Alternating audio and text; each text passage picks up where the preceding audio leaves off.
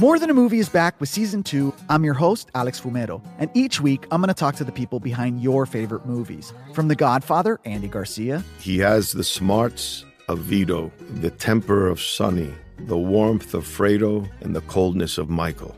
To the legend behind La Bamba, Lou Diamond Phillips. When I walked in, I didn't think I had a shot at Richie because John Stamos' picture was already up on the wall.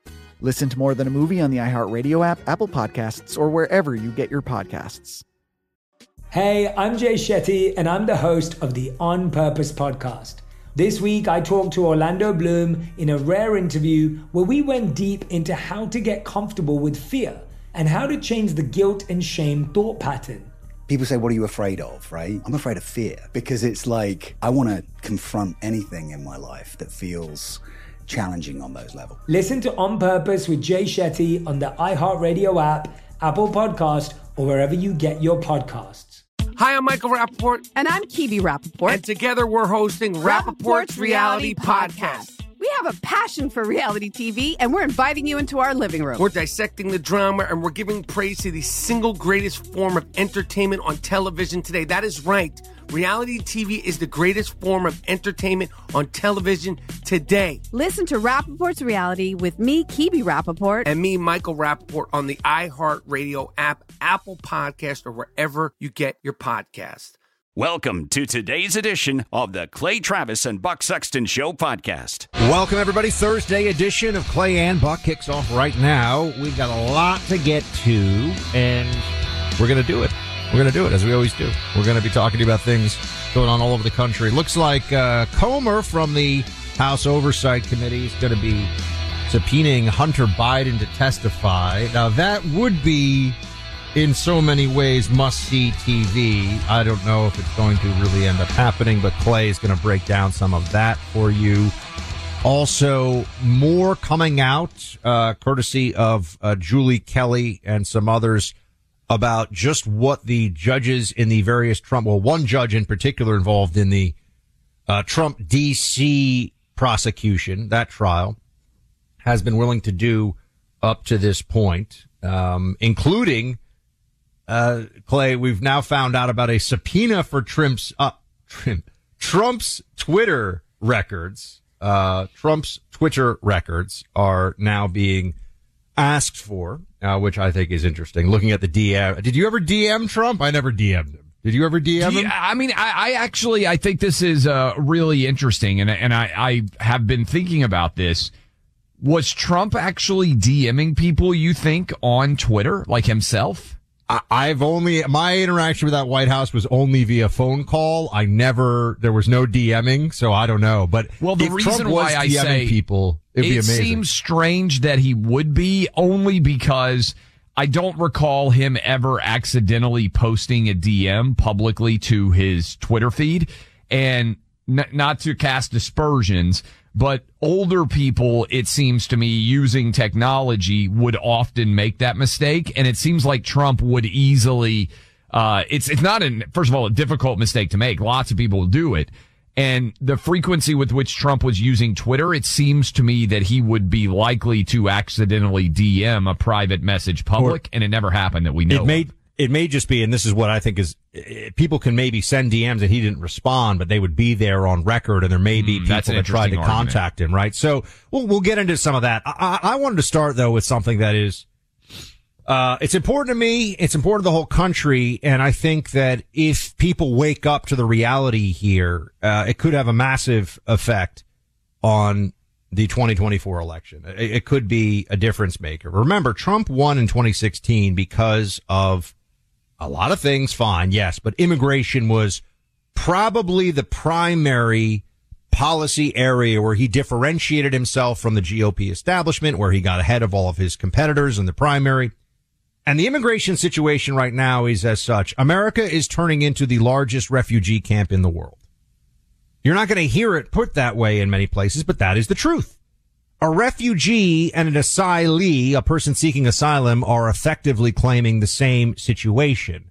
It's just that an asylum seeker asks for it in your country. A refugee applies for it externally to your country. So once we understand this definitionally, you have 6 million plus would-be refugees alleged refugees, they are not, but we'll get into that as well, who have flooded the country in just the last 3 years. And that's the official number. It's probably considerably higher. Notice how you're also not seeing there's only 11 million illegals in the country, which they've been saying for, I don't know, the last 15 years or so. It's clearly not 11 million anymore. It wasn't 11 million then. I know that. But it's now got to be 20 million plus. And this is starting to show its effect as well in places like New York City. Clay, here we have the mayor of New York claiming that this is a state of emergency, and there are others as well. But let's play the mayor of New York. Play clip 2. In this nation is broken. It has been broken for decades. We're also asking the federal government to declare a state of emergency. This will allow federal funds to be allocated quickly to help address the urgent challenges we face.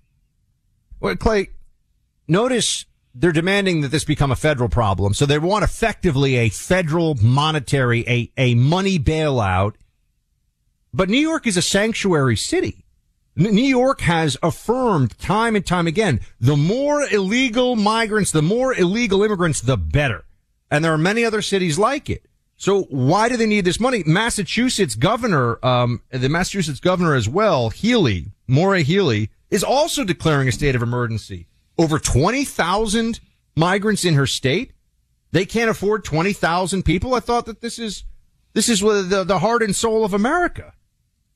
I want to hit you with these details, Buck, because I read this yesterday in the Post, and I think I mentioned it on the show. But the headline is this: Migrant raves about McCarran Park shelter, including hot food, snacks, and a pool. There's nothing they stop us from doing. So the talk is that New York City, Buck, to your point, is going to spend $5 billion of taxpayer money. That is, I believe, $5 billion with a B. Oh, Clay, they're now saying 12. The latest number is 12. They just updated it in the last day. All right. So when I couldn't believe that number, but then I read this article. Okay. This is a 39-year-old dad of two, who they interviewed that has illegally entered to the country from Venezuela. He's been staying at the McCarran Play Center in Williamsburg. This is the Brooklyn area, I think, Buck. You can correct me if I'm wrong on some of this location. They set up 100 military cots for asylum seekers there because the city shelters are overwhelmed. This guy, Miguel Mujica, he lives there with his 5-year-old daughter, 15-year-old son, and his wife. And here is what he said. Here's what they get at this location. They get specially prepared Venezuelan cuisine for free every day. They get free Wi-Fi and free international calls at the center. And they get access to the park's massive pool. This is a quote, I brought my wife and children to the pool on Sunday. There were no problems. We all swam between 12 and 5. It's a very nice pool. More details. This guy in Venezuela, what do you think he was making a month, Buck, to work in Venezuela as a forensic pathology assistant? Oh, I read the article too. So $40. Right. He says he was making $40 a month. He now earns $700 or $800 a week. Now, assuming that his $40 a month number is correct, that means he's gone from $10 a week to $700 or $800 a day. There's no curfew at the shelter. They give us, this is a quote, good hot food, freshly made. The food is very good, mostly Venezuelan food, pasta and rice with chicken, beef, or goat. Lunch is mostly chicken and rice. Yesterday I had a chicken cutlet. You can get water and juice whenever you want, no limit. There's also, Buck, around-the-clock access to snacks and fruit, although no hot coffee. It's good here, he said. All the bathrooms and showers are in good condition. It's not crowded. There is storage to keep our belongings safe and lots of cameras everywhere. Okay, so they have free international calls. Buck, let's pretend that you or I, or anyone out there listening to us right now, you are living in Venezuela, a pathetic socialist-run country that's economy has essentially collapsed. And you are making $40 a week. You can't afford to feed your family. You are struggling. And then you get a call from your cousin or your uncle or your brother, and he says, hey, I'm up in New York City. They're letting us live here for free. They are giving us Wi-Fi. I'm making $700 or $800 a week. So I am 70 or 80 times the number of what I used to make in Venezuela. We're safe. They take care of us. Nobody's stealing our belongings. You should come here too. Be honest.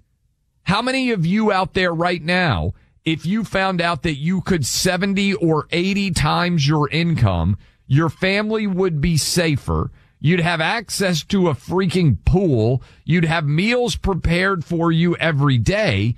That's like the best vacation ever. More people are going to come. The incentive structure is broken. They're definitely going to keep coming. I would come if I were Venezuelan. Right. This is never going to end. This is what everyone needs to hear and understand for the first time. This is never going to stop. As long as the law stays, this is now a matter of abusing the asylum process as a total end run on immigration. And we've already discussed this too. The courts are not set up for this. They are overwhelmed, the immigration courts. So they're going to be backlogged for years. If they tell you 3 years, think more like 10. Who is going to be deported in 10 years? Basically nobody. I mean, maybe if you're an MS-13, hitman, they may decide that you have to go in 10 years. But if you're somebody else in the country illegally, you've maybe had a child here, to the point you've brought up before, Clay. You're working. You're in the fabric of America. And this cycle just continues. Who gets deported? Who is going to be deported given the way that Democrats approach this issue? As long as the incentives are as strong as they are, Clay, you mentioned the money they're making under the table. Let's also understand they've run out of $400 a night hotels to house these people. That's going on in New York City right now. Massachusetts is saying that, they can't handle 20,000 that are in their shelter system. And you just want to say to yourself, hold on a minute. We were told they would not be a financial burden. We were told the taxpayers wouldn't have to pick up the cost of this. We were all lied to. What percentage of our audience do you think has ever stayed in a $400 a night hotel room? 10? 5? Yeah. 10, I mean, 10 to 15. Yeah. It's a small percentage of people that have ever stayed in a $400 hotel room in their life. These guys are coming here illegally and your taxpayer funds are taking care of it. And Buck, it's not just what's happening to these illegal immigrants in that Brooklyn park. We also had a story up in Outkick about this. In order to house these illegal immigrants, they have ceased allowing people to use the soccer fields in this park. So kids who are in Brooklyn now are showing up to go to practice for their little league soccer teams, whatever you want to call it. And they can no longer practice there because the temporary housing, which is probably going to end up being permanent in this park, they've built it evidently on what used to be public soccer fields to allow kids in the neighborhood who are growing up to be able to come and play there. Now, you grew up in New York City. This is a big deal. There probably aren't that many places where you can play soccer in Brooklyn. They're actually setting up the migrants on Randall's Island as well, which is not really, it's an island, so it's kind of on the way to Queens, basically. But that's where I used to play soccer. That was where my high school soccer team played. It's on these fields. There's reasons why they haven't developed that area. It's also next to a very large criminal psychiatric facility, Ward's Island. So people tend to not want to live next to the massive criminal psychiatric facility. But they're taking away space on the soccer fields to set up these. They were thinking about set up these camps. They were thinking about doing it in Central Park as well. And I think people need to understand these are refugee camps. Yeah. That's what you described in McCarran Park in Brooklyn, New York is a refugee camp. They are setting up refugee camps in cities all across America. They keep calling them asylum seekers. When you use the term refugee, it makes this seem much more clear. And then you want to ask the question, Clay, are they all refugees? The real answer, based on the numbers we already have, is something like 5% of them legitimately should get asylum. And all of them, Buck, are living in better conditions in the United States than they would be able to live in their country, even in these refugee camps. Meals covered, Wi-Fi, access to a pool. Sounds like a really good vacation, I bet, for a lot of you out there that are working really hard and don't have the luxury of being able to go to New York City and have access to a pool and Wi-Fi and free meals. They estimate, according to the World Bank, so take that for what it's worth, Clay, that as of a year or two, a couple years ago, you have about 800 million people living on less than $2 a day globally. 800 million. Of that 800 million, if they were to know about and have the means to get to America and know about the processes that are playing out where we just talked about, where they're saying what's going on here, how many of them would say, yeah, I want asylum too? Is there any upper limit? Democrats don't have to answer any of this. They just shout, oh, it's xenophobic. Oh, it's bigoted. Why don't you want? Why do we even have an immigration system if this is going to happen? Why do we even pretend that there's any law? You're all paying for it. That's what I just want to bring back home. While you're struggling to cover the goods and services and family necessities of your own personal life, your government, especially in New York City, but in all different parts of the country, is doing this, and they're begging for a federal bailout because that's what Mayor Adams wants so that his budget doesn't get even worse. Are you on a fixed income? You want an investment that delivers consistent returns without compromising your financial security. At Phoenix Capital Group, we offer high-yield corporate bonds with returns of 9 to 12% annual interest that pays out monthly. With 2,000-plus satisfied investors paid on time every time, Phoenix Capital Group is giving investors a new high-yield option investing in domestic energy assets. Start earning these high yields and learn more about multiple offerings today at phxonair.com. Learn more by downloading the free investment packet today at phxonair.com. You can diversify your investments and earn 9 to 12% annual interest. Investment in bonds have a certain amount of risk associated with it, and you should only invest if you can afford to bear the risk of loss. Before making investment decisions, you should carefully consider and review all risks involved. I'm a Phoenix Capital Group investor myself. Go check them out today. Visit phxonair.com. Truth seeking, reality telling. The Clay Travis and Buck Sexton Show.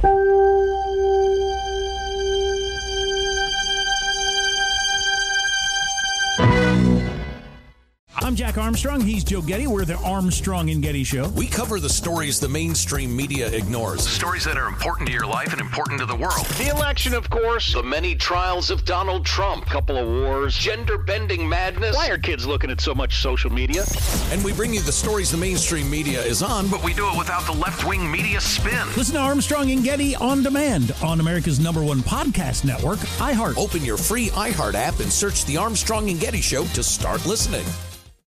More Than a Movie is back with season 2 of the award-winning film podcast, and this time with a lot more movies. I'm your host, Alex Fumero, and each week I'm going to talk to the people behind some of my favorite movies. From The Godfather, Andy Garcia. He has the smarts of Vito, the temper of Sonny, the warmth of Fredo, and the coldness of Michael. To the OG Spy Kid, Alexa Penavega. You had Carla Gugino, who's the coolest mom ever. You had Antonio, who's handsome, amazing, charismatic. And then Carmen and Junie. I felt like a lot of other kids felt like this could be me. To the legend behind La Bamba, Lou Diamond Phillips. When I walked in, I didn't think I had a shot at Richie because John Stamos' picture was already up on the wall. Every episode will feature interviews with the biggest actors, directors, writers, and producers behind your favorite films and tap into the history of Latinos in film. Listen to More Than a Movie as part of the My Cultura podcast network, available on the iHeartRadio app, Apple Podcasts, or wherever you get your podcasts. Hey, I'm Jay Shetty, and I'm the host of the On Purpose podcast. On Purpose is dedicated to helping you be happier, healthier, and more healed. This week, I talked to Orlando Bloom in a rare interview where we went deep into how he got comfortable with fear, navigating the changes in relationships, and how to change the guilt and shame thought pattern. This conversation shows a never-seen-before side to Orlando Bloom and his unique life journey. I think we all struggle sometimes to really deeply believe that we are enough, that we're valued, that we're valuable. You know, we're imprinted by our parents from the age of 0 to 7, right? I'm constantly trying to go like, how do I detach from this idea of is that my baggage? It doesn't look like my baggage. I mean, I know, okay, that's mine. Let's unpack that. Listen to On Purpose with Jay Shetty on the iHeartRadio app, Apple Podcast, or wherever you get your podcasts. I've got this, and I thought we should discuss, Buck. Joe Biden continues to, for the most part, avoid any consequences for his family taking $20 million from foreign countries, from oligarchs, from kleptocrats all around the world, from Russia, from Ukraine, from China, from Kazakhstan, where they're buying Hunter Biden flashy sports cars. And they have very nice potassium. Yes. Borat got to Hunter Biden, which would probably be a really funny movie. if you could get Hunter Biden to sit down with Borat, it would go ultra viral. Yes. It would be incredible. There now is talk that James Comer is going to subpoena both Hunter and Joe Biden as a part of their investigation into the Biden crime family. And you would think, if we had an honest media, that people would be covering this because it makes Watergate look like jaywalking. It makes Bill Clinton lying about an affair with Monica Lewinsky look like, nothing. And certainly Russiagate and the Mueller investigation and the impeachment 1 and impeachment 2 and January 6th, even if you roll all those things together, most of which were made up, even if you run all those things together, it's nothing compared to the allegations credibly leveled against Joe Biden right now. Almost no one in the media is even asking about it, which is why I want to give credit to Peter Doocy of Fox News, who is one of the only people in the media that will actually speak truth to power, which is the ostensible job, Buck, of the media. That used to be what they did. The media exists to ask the questions on behalf of the American people that you and me and most other normal people out there are not able to ask of people in positions of power. Now, we're fortunate on this show to get to talk to people in positions of power. So I don't take that for granted, but I think always in the back of my mind that we are being able to ask these questions on behalf of all of you out there listening. And sometimes when they don't get answered, Buck, as happened with my good friend Mike Pence, I can get a little bit testy over the refusal to answer questions, because if you come on here, the goal is to answer questions and talk to this audience. So Peter Doocy finally got in front of Joe Biden. And he asked, tell you something. I don't think Pence would pardon you either, Clay. Yeah, I better not get arrested. You'd be toast. I'd be visiting you upstate in the prison. You're right. I'm in trouble if Mike Pence ends up president. Here is Peter Doocy tracking down Joe Biden and asking him, "Hey, by the way, what do you got to say about all these credible allegations involving your son?"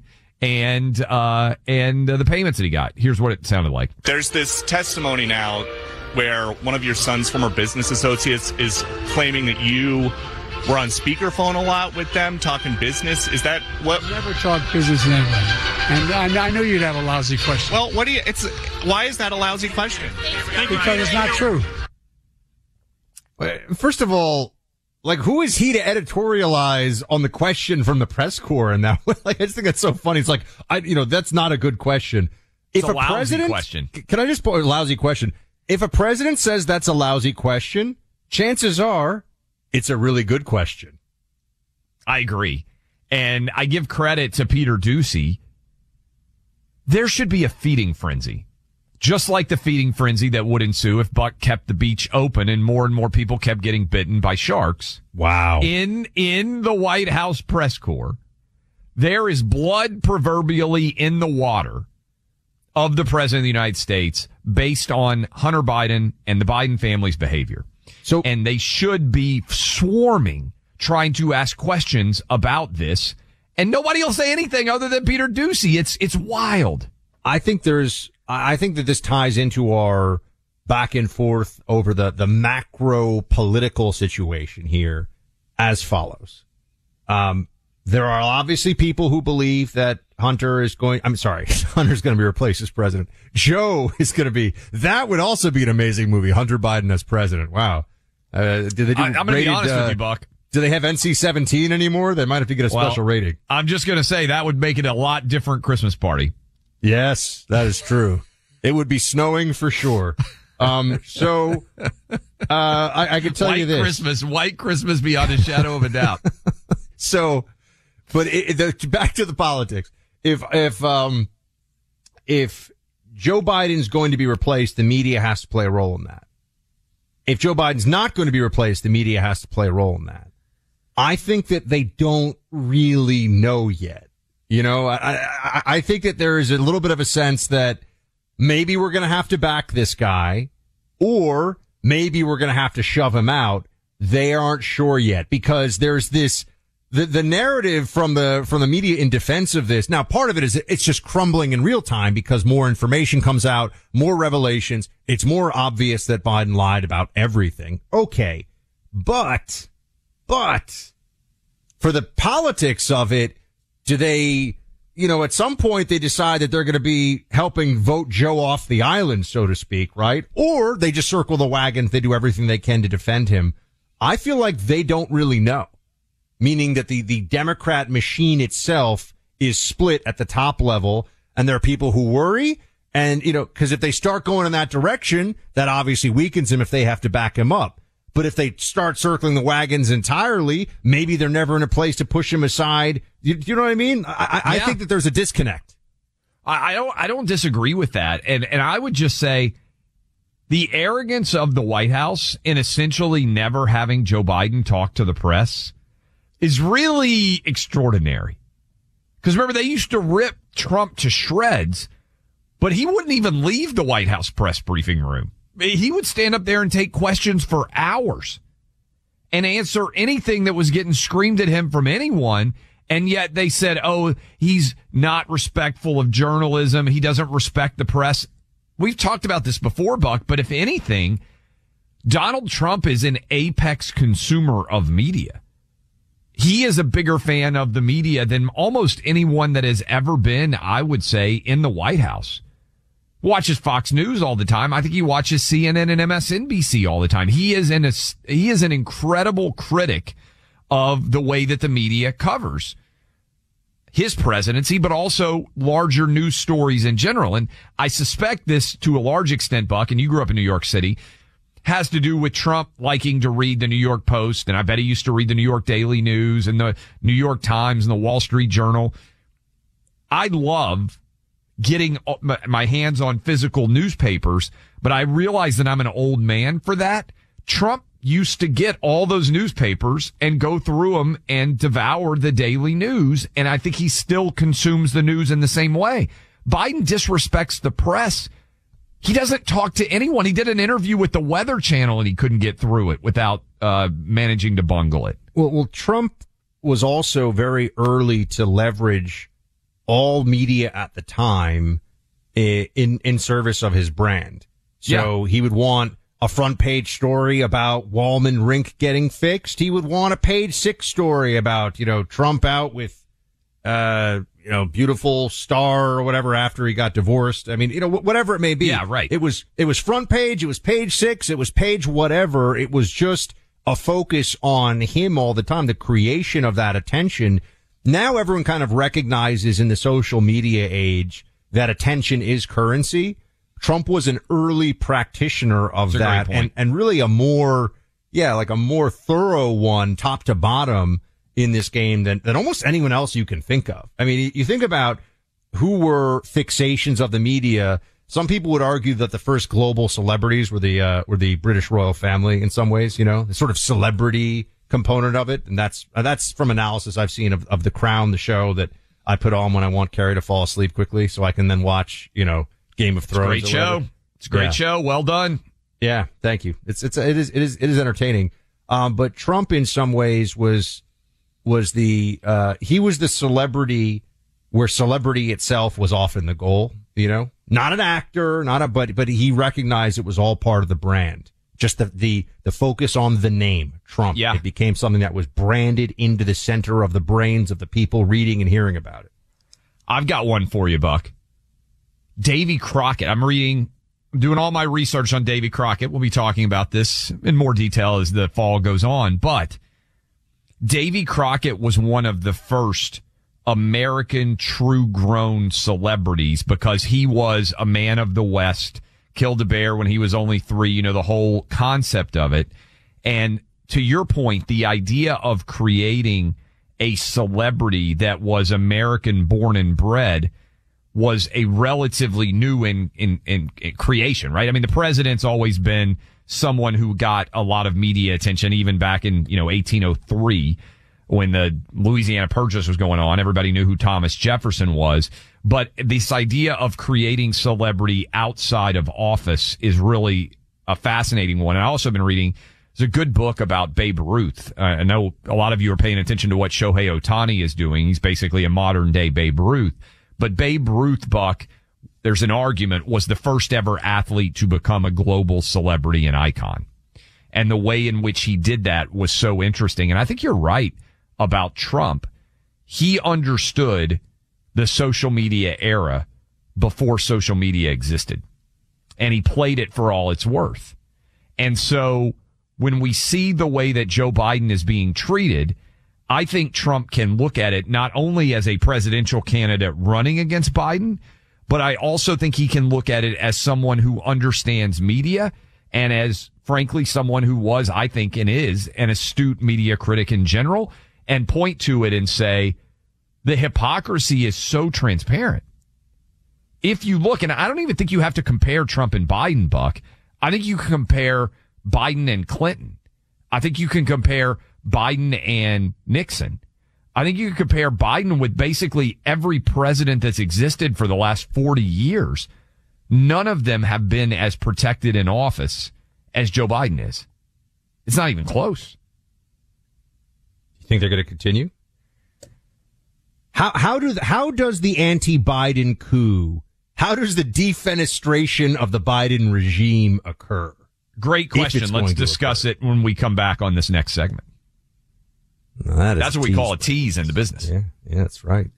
Sometimes you discover solutions to problems you didn't even know you had. Take, for instance, a problem that a lot of men don't know they have, but it's real. It's out there. Look at the literature on it. A lack of sufficient energy and stamina in the body to accomplish the best you can each and every day. Most guys don't even notice it as they get older, but they've got nothing to compare it to. They just figure, I'm getting older, right? Well, guess what? There are things you can do about this. The solution comes from our friends at Chalk, a natural supplement company that makes something called the Male Vitality Stack. It's a specially formulated set of supplements that fuel the body with stamina, energy, and increased focus. One contributing ingredient has been proven to increase testosterone levels by 20% in just 3 months' time. And that's crucial because testosterone is the fuel in a guy's body that provides stamina and energy. We've introduced this solution to a whole lot of men in this audience already. Maybe it's your solution, and it's for a problem that you don't even know you have until you look into it. So check it out. The product website that I'm talking about here is chalk.com. That's CHOQ.com. Save 35% off the subscription you choose for life when you use my name, Buck, in your purchase process. That's a great discount. 35% off. You get that for life when you use my name, Buck, at Chalk, CHOQ.com. Sanity in an insane world. The Clay Travis and Buck Sexton Show.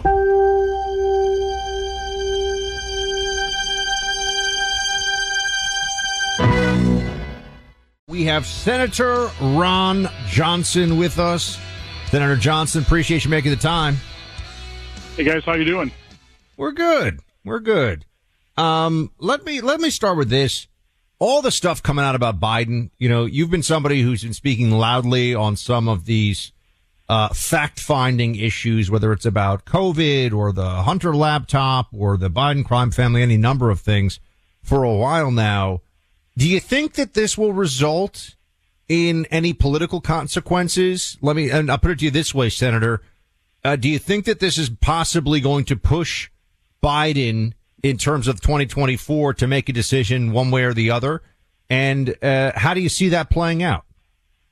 Well, first of all, it should have resulted in political consequences back in 2020, but it didn't. We had more than enough evidence to certainly convince me that he was unfit for office. The evidence just continues to accumulate. And again, what I try and point out, too, is we really have three scandals that we're dealing with here. We have the Biden family, the corrupt grifters that they are. That's a scandal. How we have now an American president compromised, and we have no idea how this is impacting his foreign policy. But then we also have the corruption, the scandal of partisanship within the FBI, within the Department of Justice. I mean, that's pretty apparent. As well as then, and this may be the most serious, this may be the most dangerous thing to our democracy, to steal a term from the left, the complicit and corrupt media that refuses to cover this, which is why it probably won't result in the type of consequences that we want to see. And I heard earlier in the show you were talking about the border. I mean, it's just jaw-dropping that the media just completely ignores that catastrophe that's occurring on the southern border. So, again, three separate scandals, all incredibly serious, all pretty well covered up by our corrupt media. I don't know if you've seen this news yet, Senator Johnson, but I wanted to ask you about it. Axios has a story up about Joe Manchin, and he said just a few minutes ago, quote, he's thinking seriously about dropping his affiliation with the Democrat Party and becoming an independent. He said, I have to have peace of mind. The brand has become so bad, the D brand and the R brand. You've heard me say a million times, I'm not a Washington Democrat. Now, this is, of course, convenient because Joe Manchin is up for re-election next year, and it appears many in West Virginia are not inclined to vote for him. You're in the Senate. Have you heard this discussed in earnest? Do you think Joe Manchin would caucus with the Democrats or the Republicans? Because Kyrsten Sinema's already announced that she is an independent. And I ask because we're basically in a 50-50 Senate. I'm curious your reaction to those comments. Do they surprise you? What do you think might happen there? Unless he says he'll become an independent and caucus with the Republicans, it's completely meaningless. And I would completely ignore it. So the press has to follow up. Okay, we've become independent. Who are you going to caucus with? Yep, that's the number one question. A Democrat, he's a Democrat. And he, by and large, votes with the Democrats. I mean, he votes enough with Republicans on issues that he pretty well has to vote with us on. Things like the border. He's the only Democrat that I think voted when I put up an amendment to actually complete the wall we had already bought and paid for. And it's costing us more not to build it than to build it. So he voted with us on that. And he does vote with us, but unless he caucuses with us, it's completely meaningless if he goes independent. Speaking of Senator Ron Johnson, and Senator, in your home state of Wisconsin, there was, as I understand it, a pretty consequential election as it pertains to the state Supreme Court and how that could affect things in 2024. Can you give us an update on that? And generally, how is Wisconsin looking for Republicans in this upcoming pivotal election? It's going to be really tough statewide. That was a crucial Supreme Court race that we lost. The liberals have now fully taken over, and they are radical leftists. I mean, they just basically stripped the Chief Justice, who's a Republican, who's a conservative, of basically her powers. They're going to take total control, probably redistrict. There's even talk of them literally throwing the maps out from all of our state assembly, state senate races, throwing the maps out, throwing that election out, and potentially demanding a new election before November 2024 to remake the Wisconsin state legislature. So I don't know how far these radical leftists are going to go, but it should concern all of us. It's going to have an impact on potentially districting in congressional races. Who knows? It was an incredibly important race, and we lost it.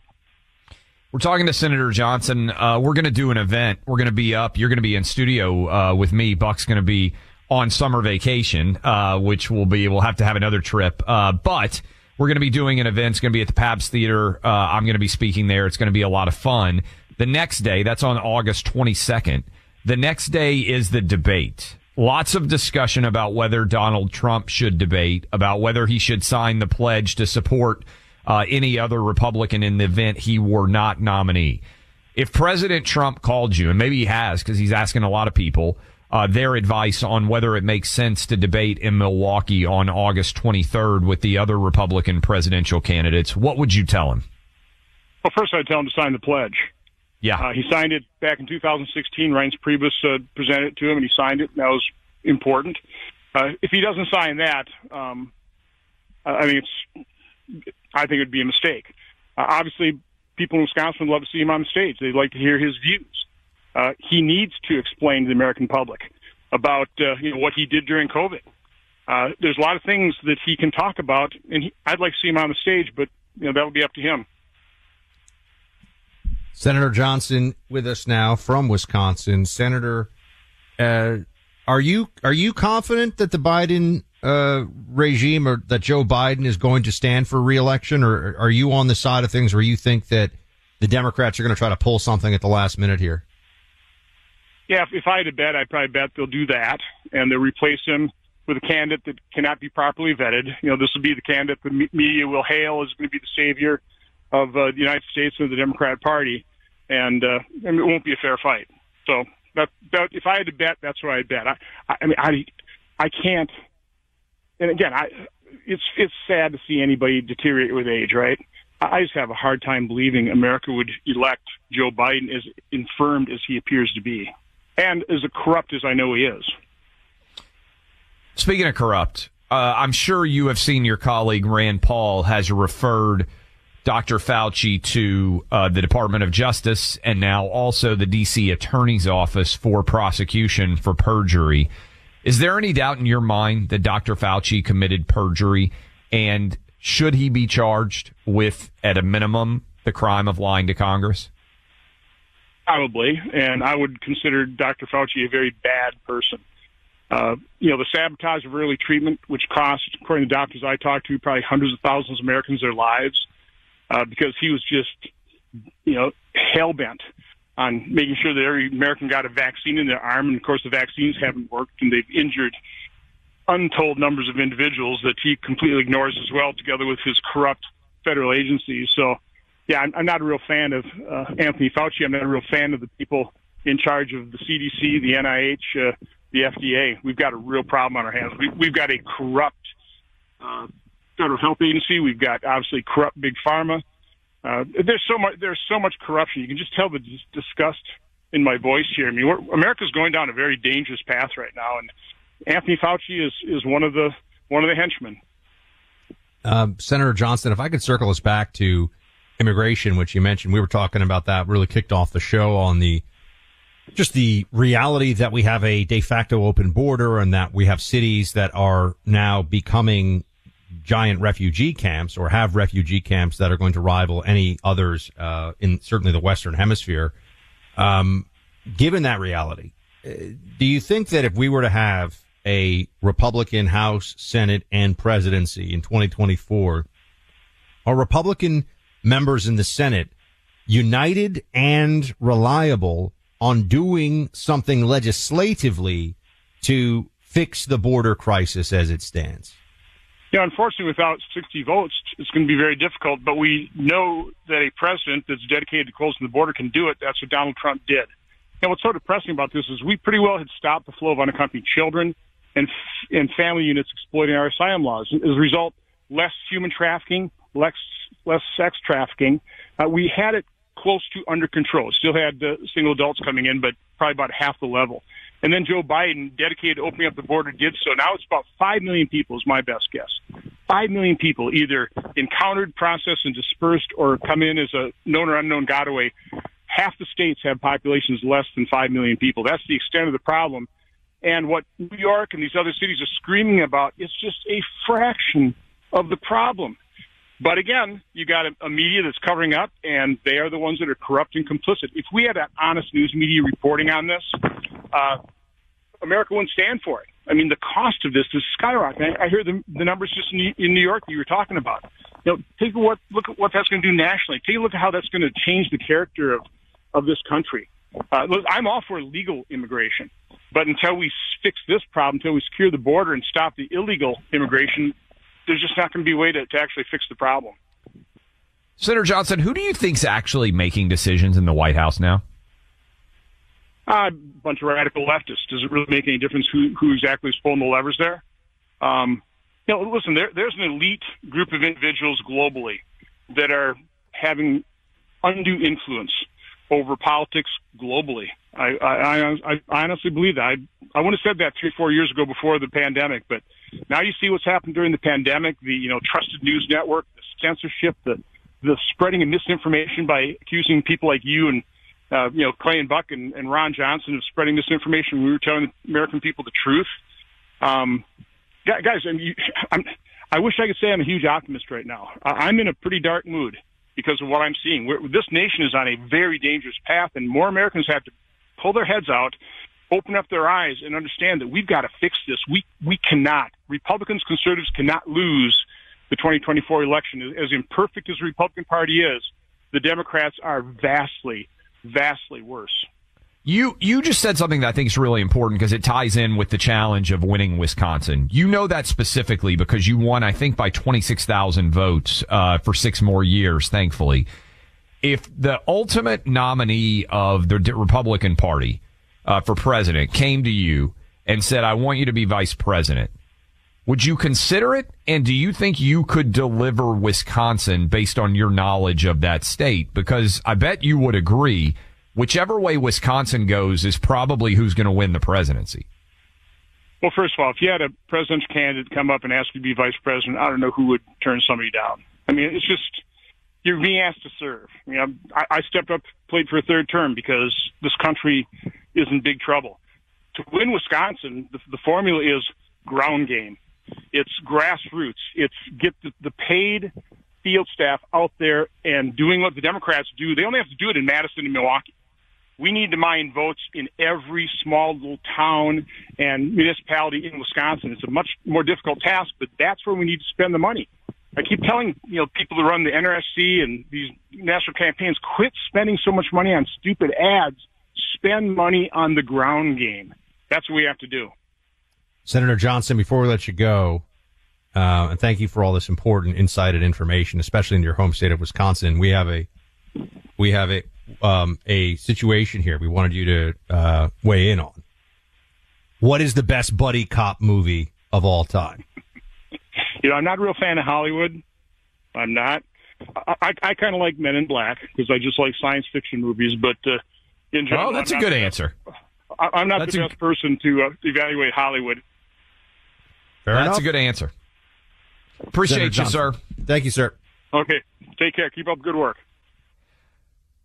Guess what? Online identity theft, one of those crimes that happens without alarms going off or cops showing up looking for the bad guys. Instead, you've got some cyber hacker halfway around the world breaking into company databases, stealing data, selling it on the dark web to the highest bidder. That's likely what happened to a company you've likely not heard of before, one called Maximus Federal Services. They're a Medicare contractor, a big one, large enough that their computers have the information on more than 11 million Americans. That information potentially exposed several months ago in May. The compromised information reads like a checklist for cyber hackers. Social security numbers, names, phone numbers, email addresses, healthcare claims, and more. It's important to understand how cybercrime and identity theft are affecting our lives. Remember, no one can prevent all identity theft or monitor all transactions at all businesses, but it's easy to help protect yourself with LifeLock. Join now and save 25% off your first year with promo code CLAY. 1-800-LifeLock. Go online to LifeLock.com and use promo code CLAY for 25% off. He's Buck Sexton. He's Clay Travis. Together, they're breathing sanity into an insane world.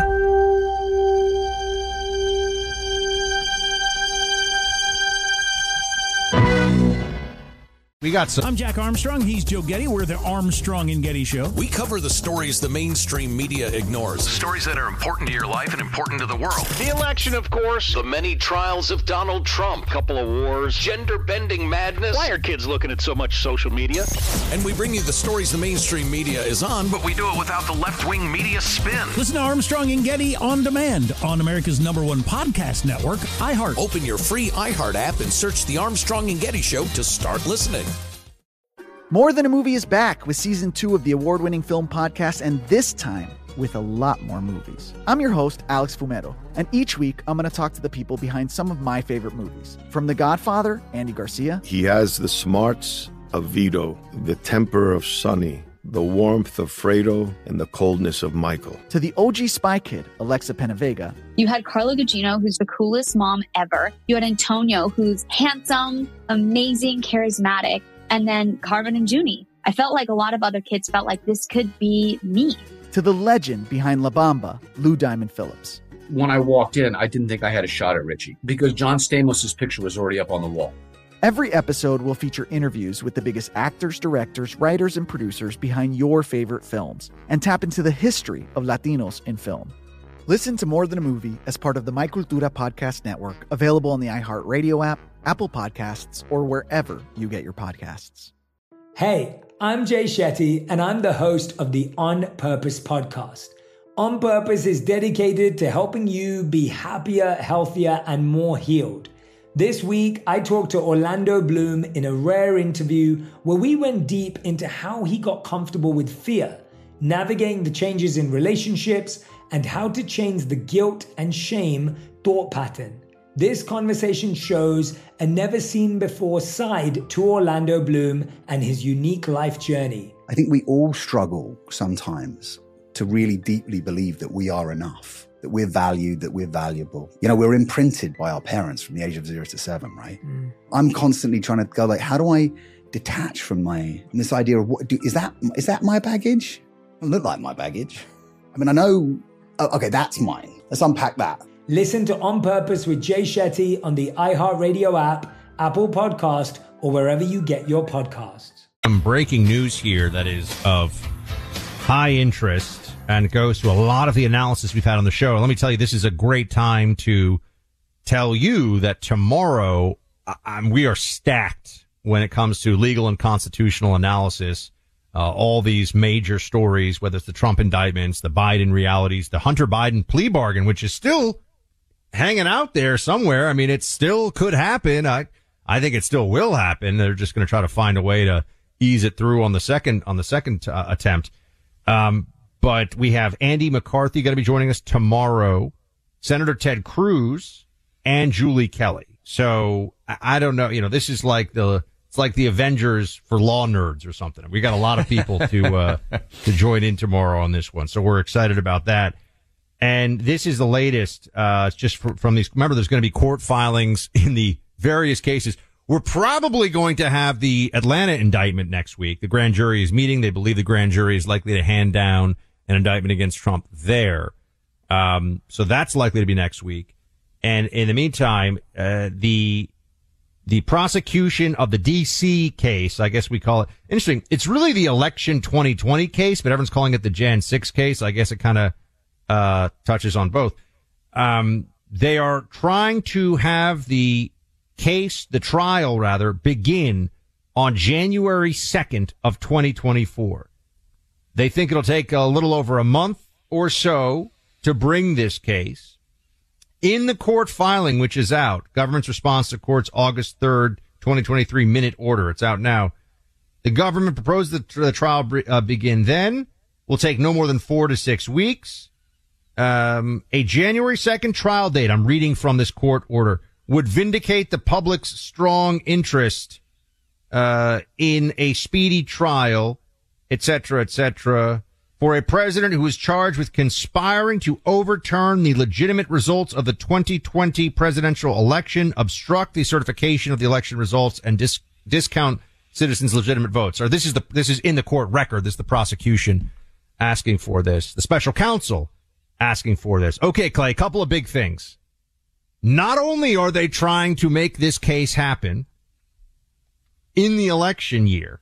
So the whole thing, I've been saying all along, everybody, they're not going to, why are they going to delay it? They're not going to allow it to be delayed.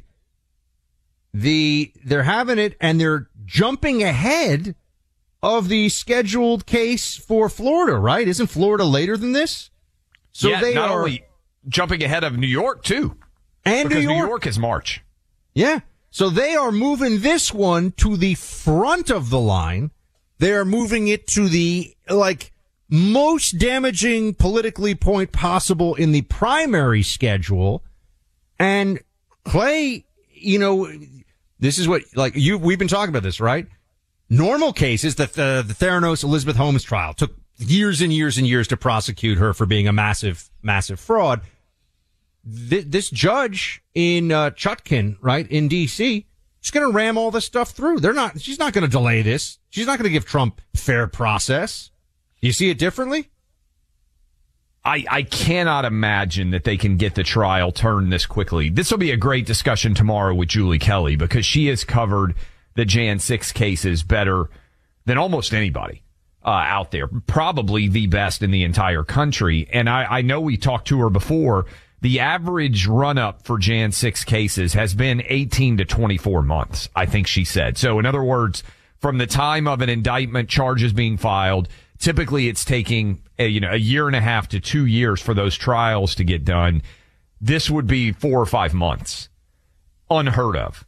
Now, politically, I don't think there's any way that Trump wants this one going to trial before the other two, because I think by far this is the greatest legal peril of conviction that he faces. Now, the case in South Florida, as we have told you, I think is an easier case. And I think this one will get tossed by the Supreme Court. And we'll talk about this tomorrow more. But I geeked out legally yesterday explaining to you why I don't think these are crimes at all that Jack Smith has charged Trump with. And I stand by that. I think that the law is on his side, but it can take a while for that to get to the Supreme Court. And to your point, we know right now he's scheduled to stand trial in New York City in March, that he's scheduled to stand trial in Florida in May. So they are stacking it such that in their ideal world, he would be on trial for the entirety of 24. January, March, May.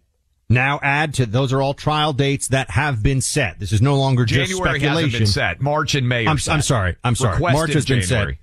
But I think they're going to get it, Clay. I think the judge is going to get.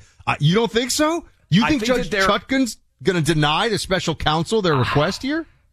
Well, I just think there's going to be so many issues at play that it's going to be hard to expedite this and get it done. Now, this is the rig job is in if they get this trial in January. And the reason why I would say this is so significant, Buck, for everybody out there listening, they're saying 4 to 6 weeks. So if you took the government at its word, I think you need to add a couple of weeks probably. So let's say 2 months. This trial would legitimately be going on while everybody is voting in the Republican primary. January 15th, we know the Iowa caucus. Early February, we know the New Hampshire. Clay. By March 5th or so, Buck, this thing's going to be decided. Clay, Trump, not Clay. Clay's not going to prison. Trump? Hopefully not. Hopefully. Not yet. I don't know. You gotta, Mike Pence I keep has doing got this your show number. long enough. Somebody's going to definitely be knocking on my door. I feel confident Better watch about out. that. You're in a position where you could legitimately see as a possibility. I'm not making a prediction. I'm just saying it is possible that Trump on or within days of like Super Tuesday could be found guilty of a felony in a federal court. That could happen. Yes. That is just reality right now as we see it, which is completely crazy, but this is where we are. What I was going to say, though, is let's say they get to January. To be fair, to be clear, as you said, it's not yet agreed to. I think they will get it. It's the most anti-Trump judge pretty much you could possibly get. I don't think she's going to say, well, Trump's political aspirations. Remember, they're not supposed to, they play it both ways. They're not supposed to take into account what Trump's political aspirations are in this in their minds. It's purely criminal process, right? Criminal justice system working without, fear or favor, which we know is nonsense, but that's what their theory or their operating theory will be here.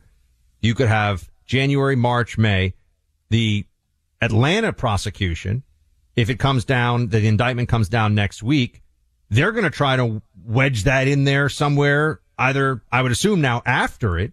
But to your point, you could have Trump on trial for really the entire election year. Because, I mean, the federal trial in, May?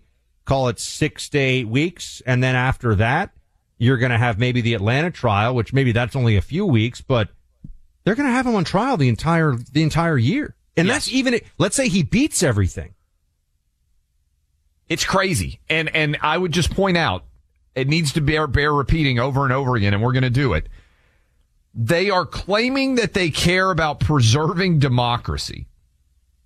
And in the name of democracy, the United States government, Joe Biden's Department of Justice, is requesting that Donald Trump stand federal trial while all of you in Iowa are caucusing, while all of you in New Hampshire are lining up to vote, while everyone in Nevada, while everyone in South Carolina, all of you that may be out exercising your constitutional right to pick a representative to run for president, they are going to be trying to put him in prison by their own request while all of that voting is going on.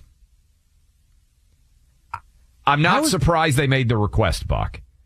If they are able to jump to the front of the line, this is not the most perilous, because, again, I think this is going to get tossed at the Supreme Court eventually, but they want to brand Donald Trump a felon, and they want to do it before he even gets the opportunity to win the Republican nomination. All right, let's call it right now, Clay. Does Judge Chutkan agree to the special counsel's timetable? I think, based on where it's being requested, I think she may back it up to February and claim that she's being being respectful. Okay. I do think and this is where having the right lawyers matters so much.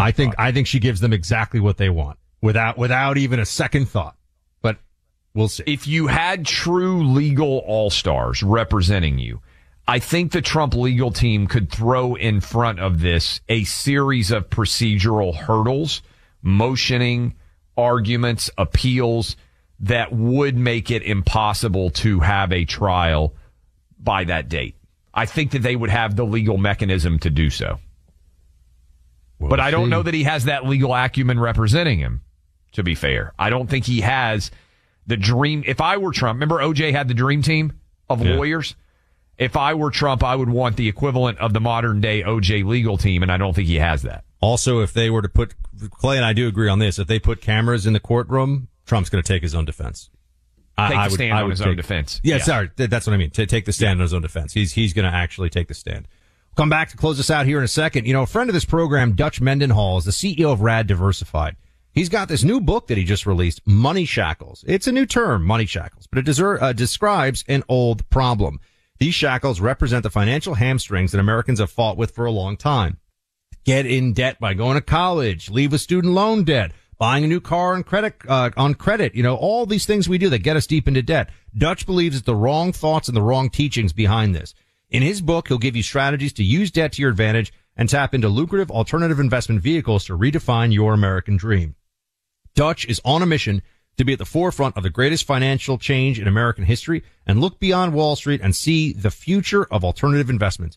It's no longer just available to the super rich. The old American dream is dying fast. Get ready for the redefined American dream with Money Shackles. Learn more at therad.com. That's THERAD, therad.com. Sunday Hang with Clay and Buck. A new podcast. Find it on the iHeart app or wherever you get your podcasts.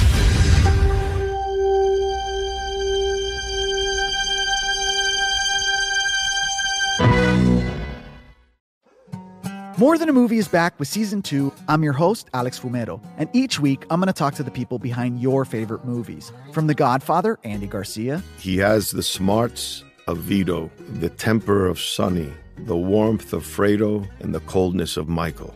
To the legend behind La Bamba, Lou Diamond Phillips. When I walked in, I didn't think I had a shot at Richie because John Stamos' picture was already up on the wall. Listen to More Than a Movie on the iHeartRadio app, Apple Podcasts, or wherever you get your podcasts. Hey, I'm Jay Shetty, and I'm the host of the On Purpose podcast. This week, I talked to Orlando Bloom in a rare interview where we went deep into how to get comfortable with fear and how to change the guilt and shame thought pattern. People say, what are you afraid of, right? I'm afraid of fear because it's like I want to confront anything in my life that feels challenging on those levels. Listen to On Purpose with Jay Shetty on the iHeartRadio app, Apple Podcast, or wherever you get your podcasts. Hi, I'm Michael Rappaport. And I'm Kibi Rappaport. And together we're hosting Rappaport's Reality Podcast. We have a passion for reality TV, and we're inviting you into our living room. We're dissecting the drama, and we're giving praise to the single greatest form of entertainment on television today. That is right. Reality TV is the greatest form of entertainment on television today. Listen to Rappaport's Reality with me, Kibi Rappaport. And me, Michael Rappaport, on the iHeartRadio app, Apple Podcast, or wherever you get your podcast.